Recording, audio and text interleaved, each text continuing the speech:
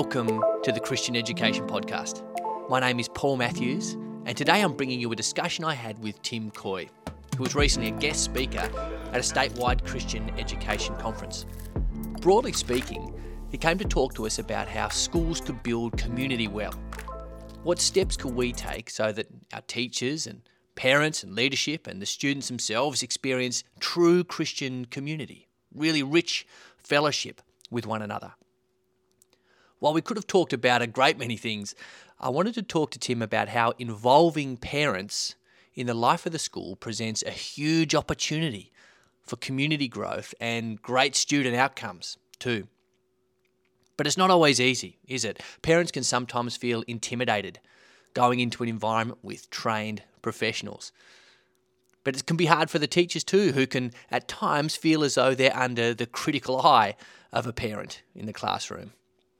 Tim encourages us, however, that if well navigated, meaningful parent involvement in the life of the school will have cascading positive effects throughout the community.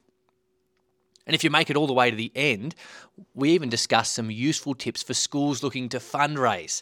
Now, that's a touchy issue at times, but Tim draws upon decades of community relations and education experience to speak to that issue with some real wisdom. Now, if you're listening to this as a student, well, I'd encourage you to talk to your parents about how they're involved with your school community. And if they aren't, perhaps you can respectfully nudge them in that direction. If you're listening to this as a parent and you have been involved in the life of your school, well done. The Lord smiles upon that kind of work. And if you haven't been as involved, be encouraged that it's never too late to start. And if you're a teacher, this might be the encouragement you need to proactively invite parents into your classroom and community. If you want to find out more about Tim Caughey, you can go to his website, endeavourcrd.com.au. And as always, know that before we hit record, Tim and I prayed for you, the listener, that you might be edified and built up by this discussion, and that as a result of listening, you might be better equipped to spread the kingdom of God through Christian education.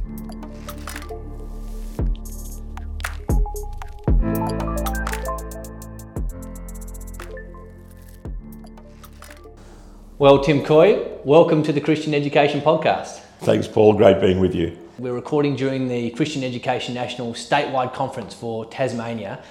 I was wondering if you could give us a bit of a backstory as to your journey in Christian education. My journey started when our first child started school at a little Christian school called Heritage Christian School in Port Macquarie. It was a little school then, it's a lot bigger now, I believe. Hugh started school, and very soon after that, the vision and place at which Christian education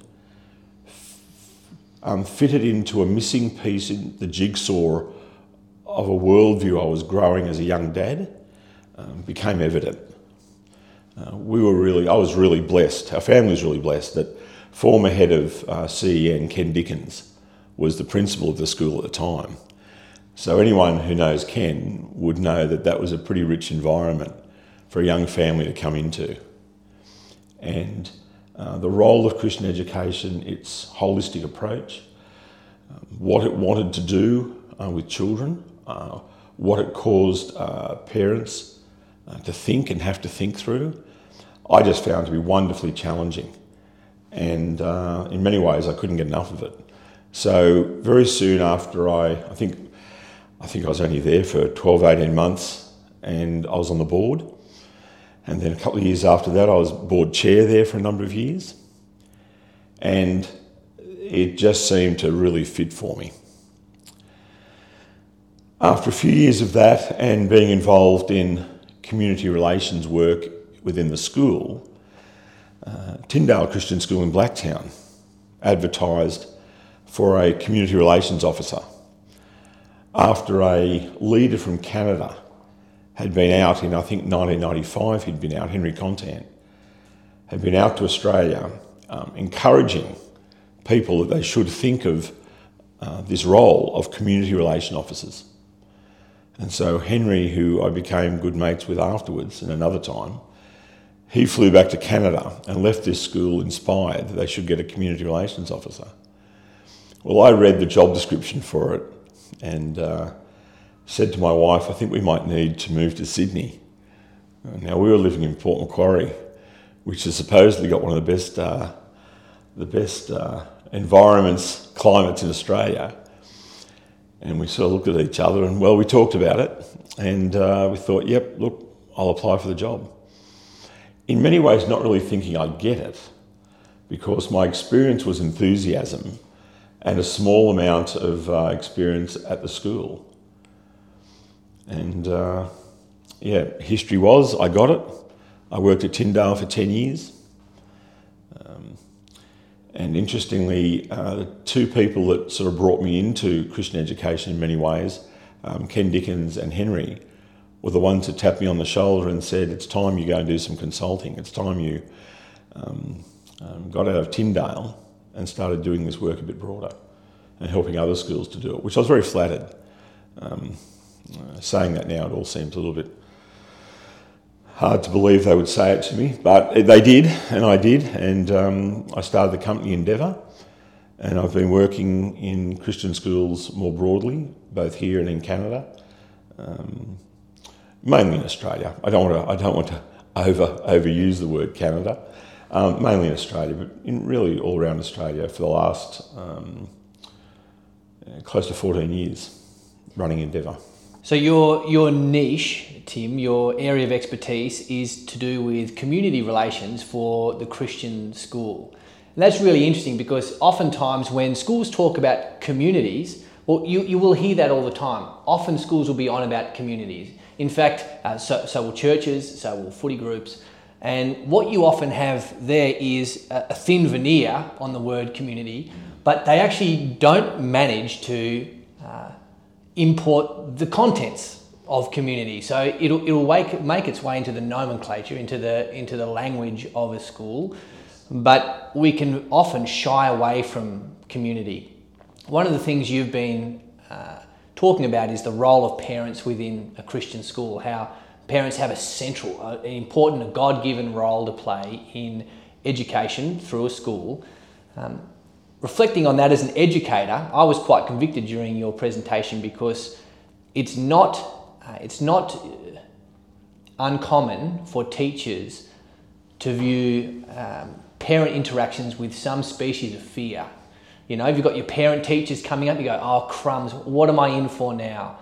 You see an email pop up in your inbox with a parent name and you go, oh boy, you know, do I have to pour myself a nice strong cup of coffee to do this? We can, at our worst, perhaps as educators, we can flinch away from parent interactions. What would you say, Tim, is the role of parent engagement within a school in forming a good Christian community? Let me just reflect on that last example you gave about, oh no, the parent email coming up or parent-teacher night. I think that happens because for many staff, that's their only interaction.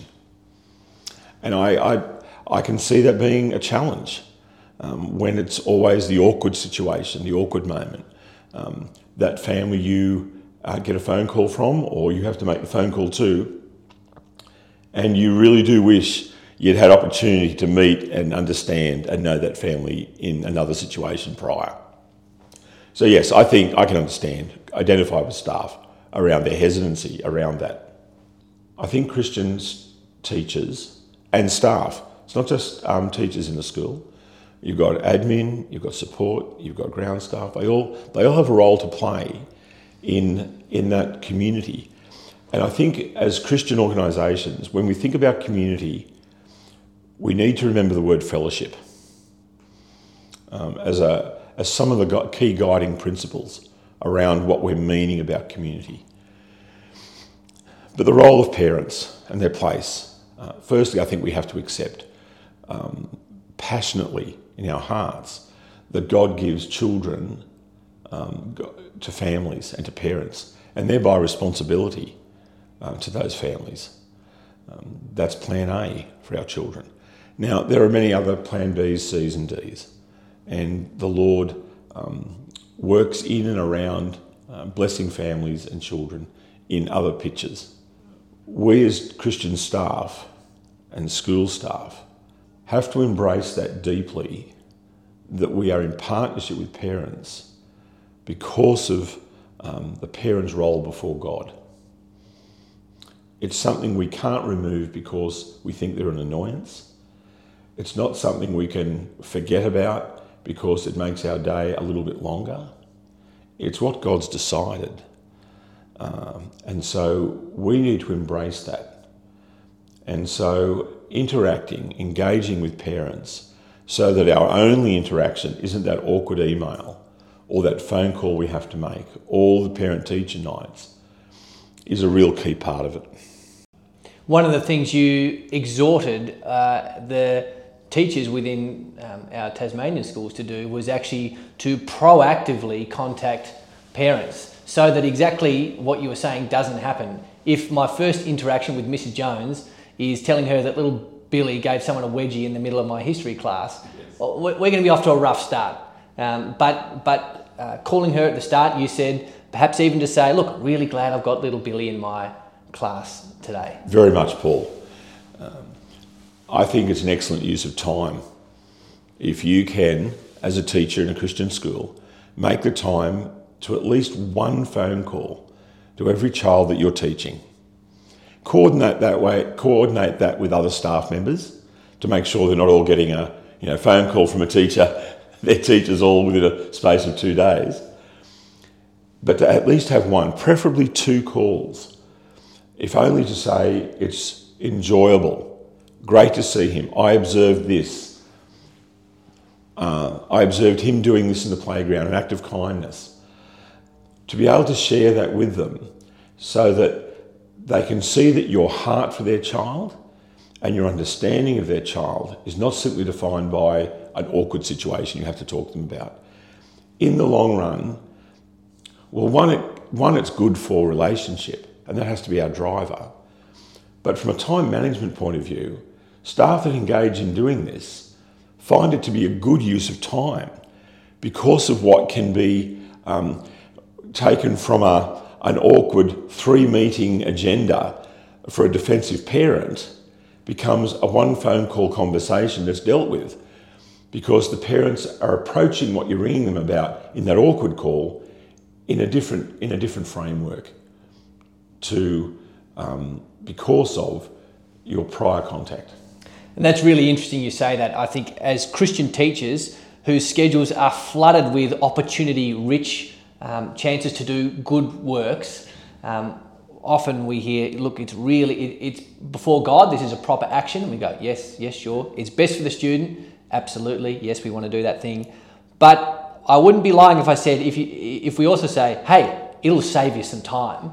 That's going to be a pull factor for some teachers. Undoubtedly, you talk to any teacher and they'll say, mate, I've just got no time. And what you're saying is, instead of having a reactive approach, actually being proactive, getting on the horn nice and early, look, you'll be doing your duty before God. You'll be loving your parents as you should. And guess what? There's another bonus there. You'll be saving yourself some time throughout some of the perhaps busiest times of the school year. Look, there's one other layer, which I didn't actually mention in the talk today, and that is the staff member's relationship with the student. Because once that parent gets off the phone, where you've just said, it's been a real joy to have Billy in my class, or I observed Billy without anyone knowing, him doing an act of kindness in the playground, the parent's going to go and say, I just had Mr. Matthews on the phone, and Billy's going to shrink at what's gone wrong, and the parent's going to say, he just rang up to tell me how great you are to have in his class.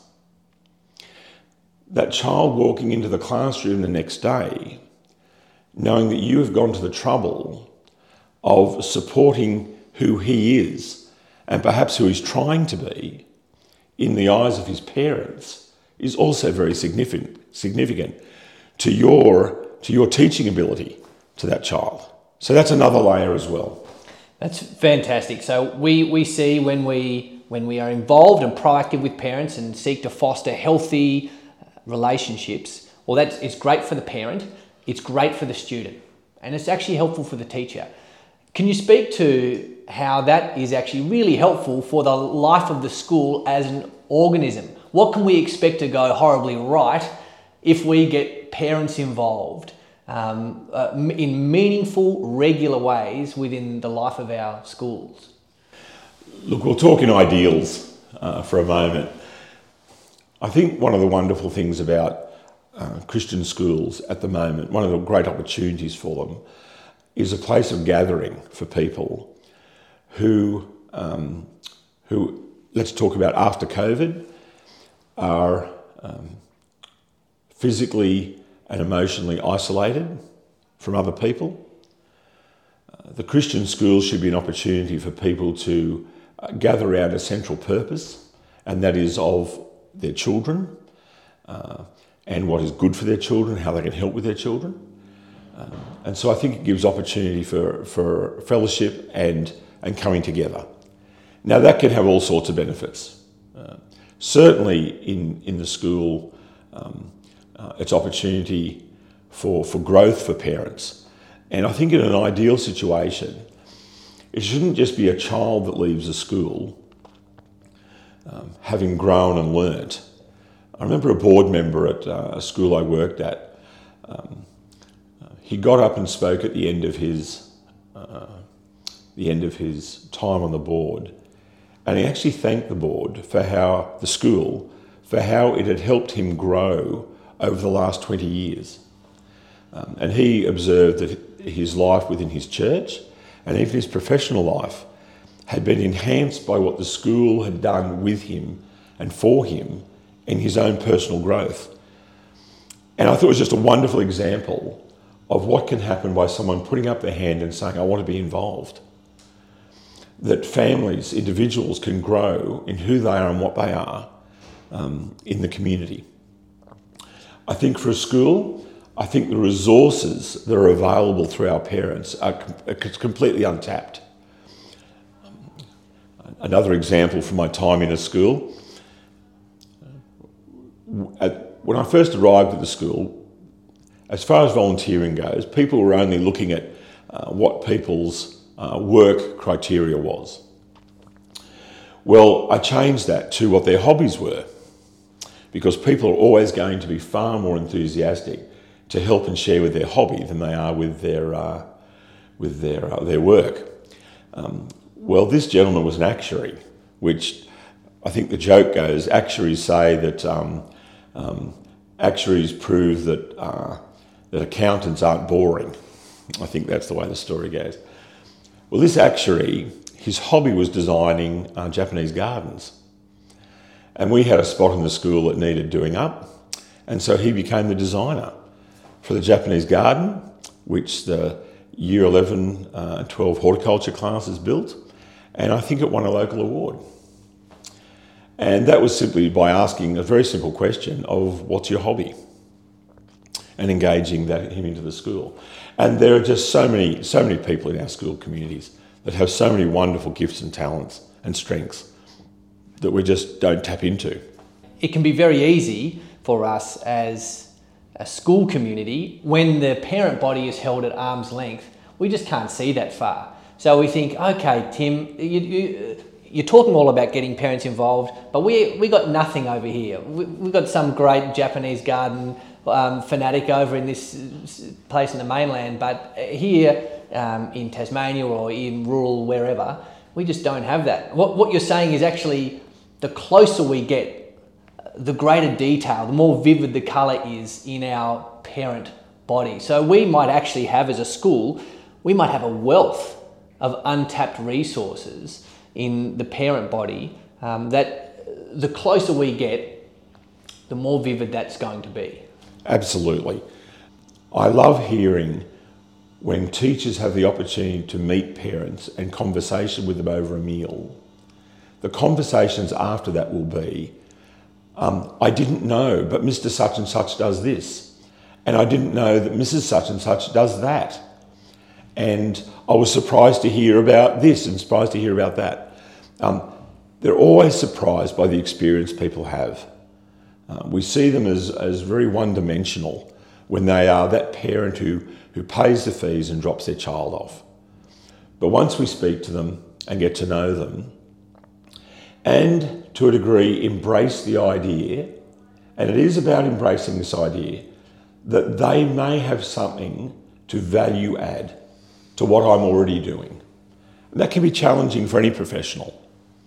The idea that a volunteer, a parent, could value add to what I'm delivering. Challenging, but well worthwhile if you're willing to embrace the concept.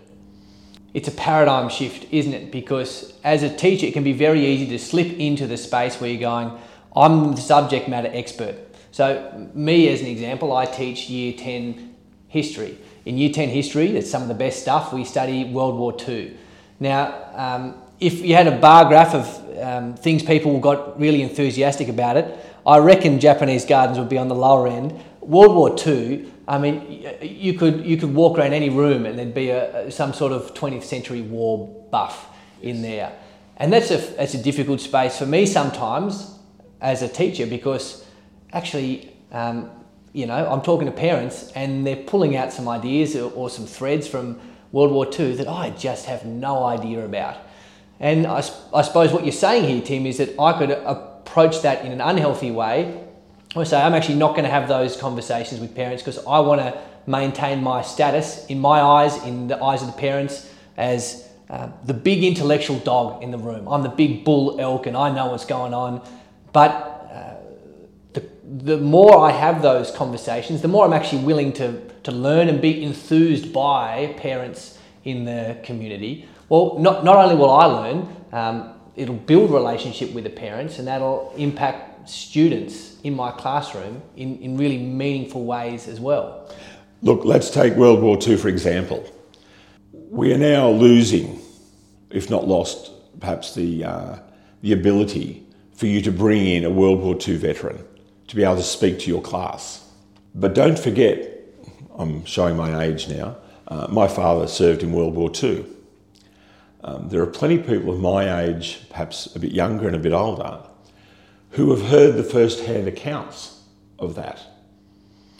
And that can still be rich. To hear from someone speaking of, my father was at El Alamein, or my father was involved in the Sandakan death marches, or whatever the case may be. To hear that as someone's father was involved still is very powerful. And look, I'd personally encourage you to seek out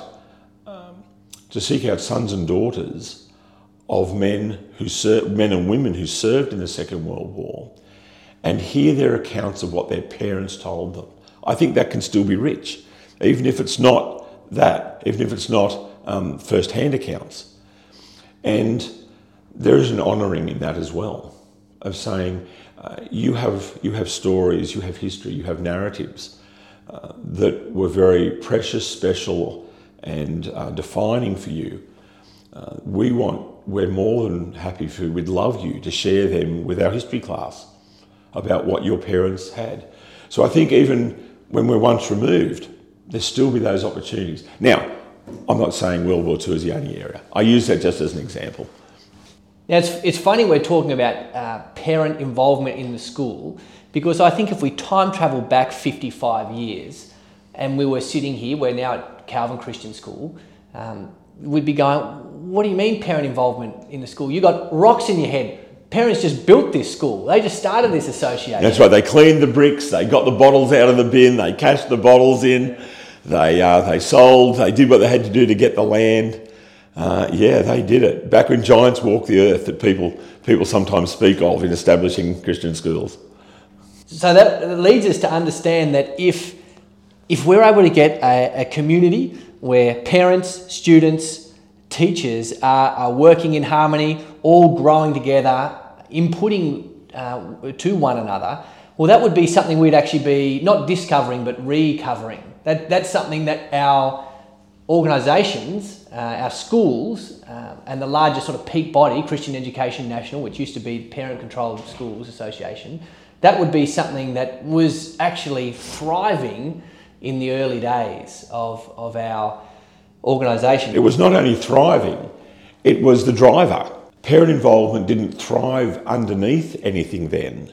It was the thing that thrived, that allowed teachers to work and for the school to exist. The parent thriving initiated it all. But now our professionalism has given the message that perhaps parents aren't quite as necessary anymore, which is really sad. Sorry, just a small point, but a big one for me, that parents were thriving then and made it happen. It's that level of commitment. I often lament the fact that I hear stories of people 60 years ago, some backstory to myself here. If you go into Scott Ambrose's office, you'll see the original Christian Parent-Controlled Schools Association, the initial covenant, and it's got a whole bunch of names there. My Alma and Alpa have both signed their names on that. So I feel like I've got a personal stake in this. I look at them, they were my age. I'm 30. They were my age when they said, you know what, we're earning £12 a week, 2 goes to church, 2 goes to school. You know, all right, so we're going to wait till my kid's shoes has 4 holes in it instead of 1 until we replace it. These sorts of things. I often lament the fact that there's similar people my age now, I've got a hard enough job convincing them to send their children to a Christian school, let alone start it, let alone make these huge sacrifices to get it off the ground. Those parents who started those schools, and the story you just told of £2 for the church, £2 for the school, that was repeated all over Australia. And in some situations, it wasn't even parents, it was single young men were tapped on the shoulder and said, where's your pound for the Christian school? Because one day you're going to be married and one day you're going to have children and you need a Christian school. They were tapped on the shoulder by the older members of the congregation and said, do this, you've got to make it happen. And the humbling part about that, Paul, or another humbling part about that, is some of those families that did that, their children were too old to go to the Christian school. This was for a Christian school for another generation, perhaps for their grandchildren, but it was for other people's children they were doing this. Their deep, deep commitment to a Kuyperian view, and what I mean by Kuyperian is Abraham Kuyper, the idea that on the whole plane of human existence there isn't a single square inch that Christ does not say is mine, and therefore Christian schools should and need to operate in order to teach that. I'm sure the Kuyperian view is a lot broader than that, but we'll use it for now, was so important to them and so much in their mind as being an important part of establishing a community and a place within the country which they'd come from, which were in many cases are Dutch immigrants. So important to have that Christian school, whether for their children or for others. They just felt it had to be done, which was just wonderful, as it has been lost to us. You make a good point saying that it's been lost to us in some way, because oftentimes it can be quite a squeamish topic to discuss. I find myself sort of third generation in now, and there are plans and discussions about, okay, we're going to launch a fundraising venture and we'd love to get parents involved in this. And it shows how much, at least in my mind, I've strayed from the DNA, because I'm going, crumbs, they're already given their school fees. You know, is there more that they need to give? And that's me straying from the history of our schools, where not only were parents contributing, they were doing it joyfully, they were doing it as a service to God and their community, and there were actually many benefits for the community health in the parents contributing financially. What would you say, Tim, would be some of the benefits if schools are thinking about fundraising, yet they're feeling trepidatious? They're feeling like, we don't want to put people offside here. We don't want to damage our relationship with the parent body. What would you say to a school in that position? Well, firstly, you have to know and understand your school community, and not one size fits all. And We need to have we talked about the giants that walk the earth. Different people contribute in different ways. I mentioned people clean bricks. Literally, for some families, that's all they could afford to do. But they came and cleaned bricks. For others, it literally was in some schools. I know a school on the mainland that the way they paid their first teacher for quite a few months in those early years was they went round to the garbage bins and got bottles out and cashed the bottles in, and they paid from week to week. But that was their contribution. It wasn't a matter of all of them digging deeply into their pockets and giving large sums of money. It was different. Some were able to give more than others. But it was about having a broad picture of how people can contribute. So, look, there will be some people in a community who will have fears of talking to people about giving. Now, it really depends on what you're asking them to give to. It has to be worthwhile. It has to have a strong purpose around Christian education and benefit for the community and the students. So you have to be able to make the why case of why we're doing this, so that people find a pigeonhole in their minds that says, yes, important, I get that. And then it's a matter of having a fairly broad smorgasbord in some ways, of ways that different families can contribute in different ways. So we'd like to give an example of what some of those can be, literally. I've been involved in fundraisers where very successful auctions have been done, where items that have raised the most money were donated by the people with least money. For example, one gentleman was known as being perhaps the best fisherman in the school. And so a day out fishing with him was auctioned, and where he promised, yes, he would take them to one or two of his secret spots. And so you had people then very generously wanting to go out with this guy out fishing. So his contribution and his value to the exercise was really growing. And because he mightn't have had much disposable income, the school had allowed a way for him to significantly contribute.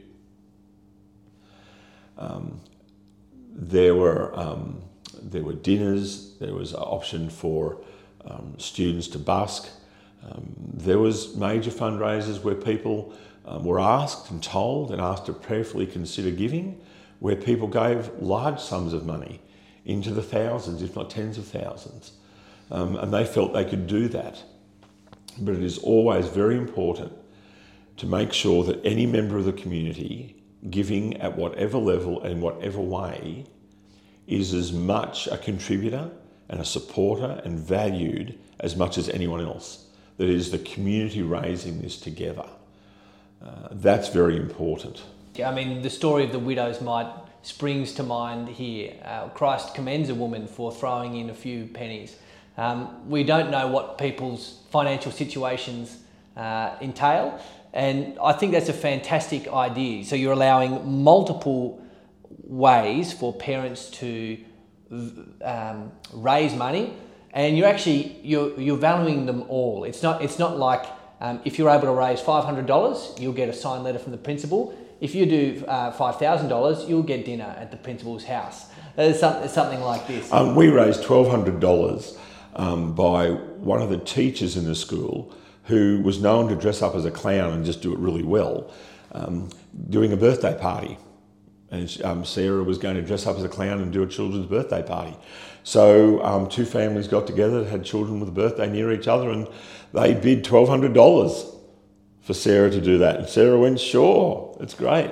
It means that no matter where your skills lie, no matter what your disposable cash situation is, you've got a way of contributing to the life of your school.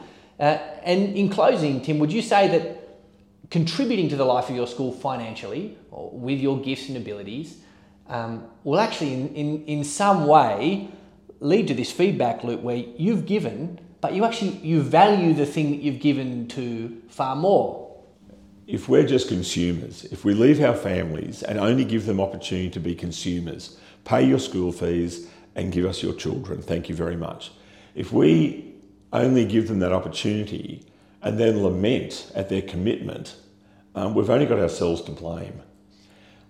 Give our parents opportunity to give, sacrificially give, beyond the needs of their own children, to sacrificially give in understanding that this school, their school, is more than just delivering an education to them within a fairly short time frame.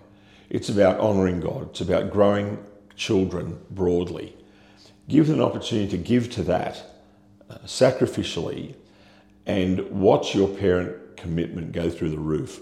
Watch your parent recommendation rates go through the roof. That is one thing that schools find.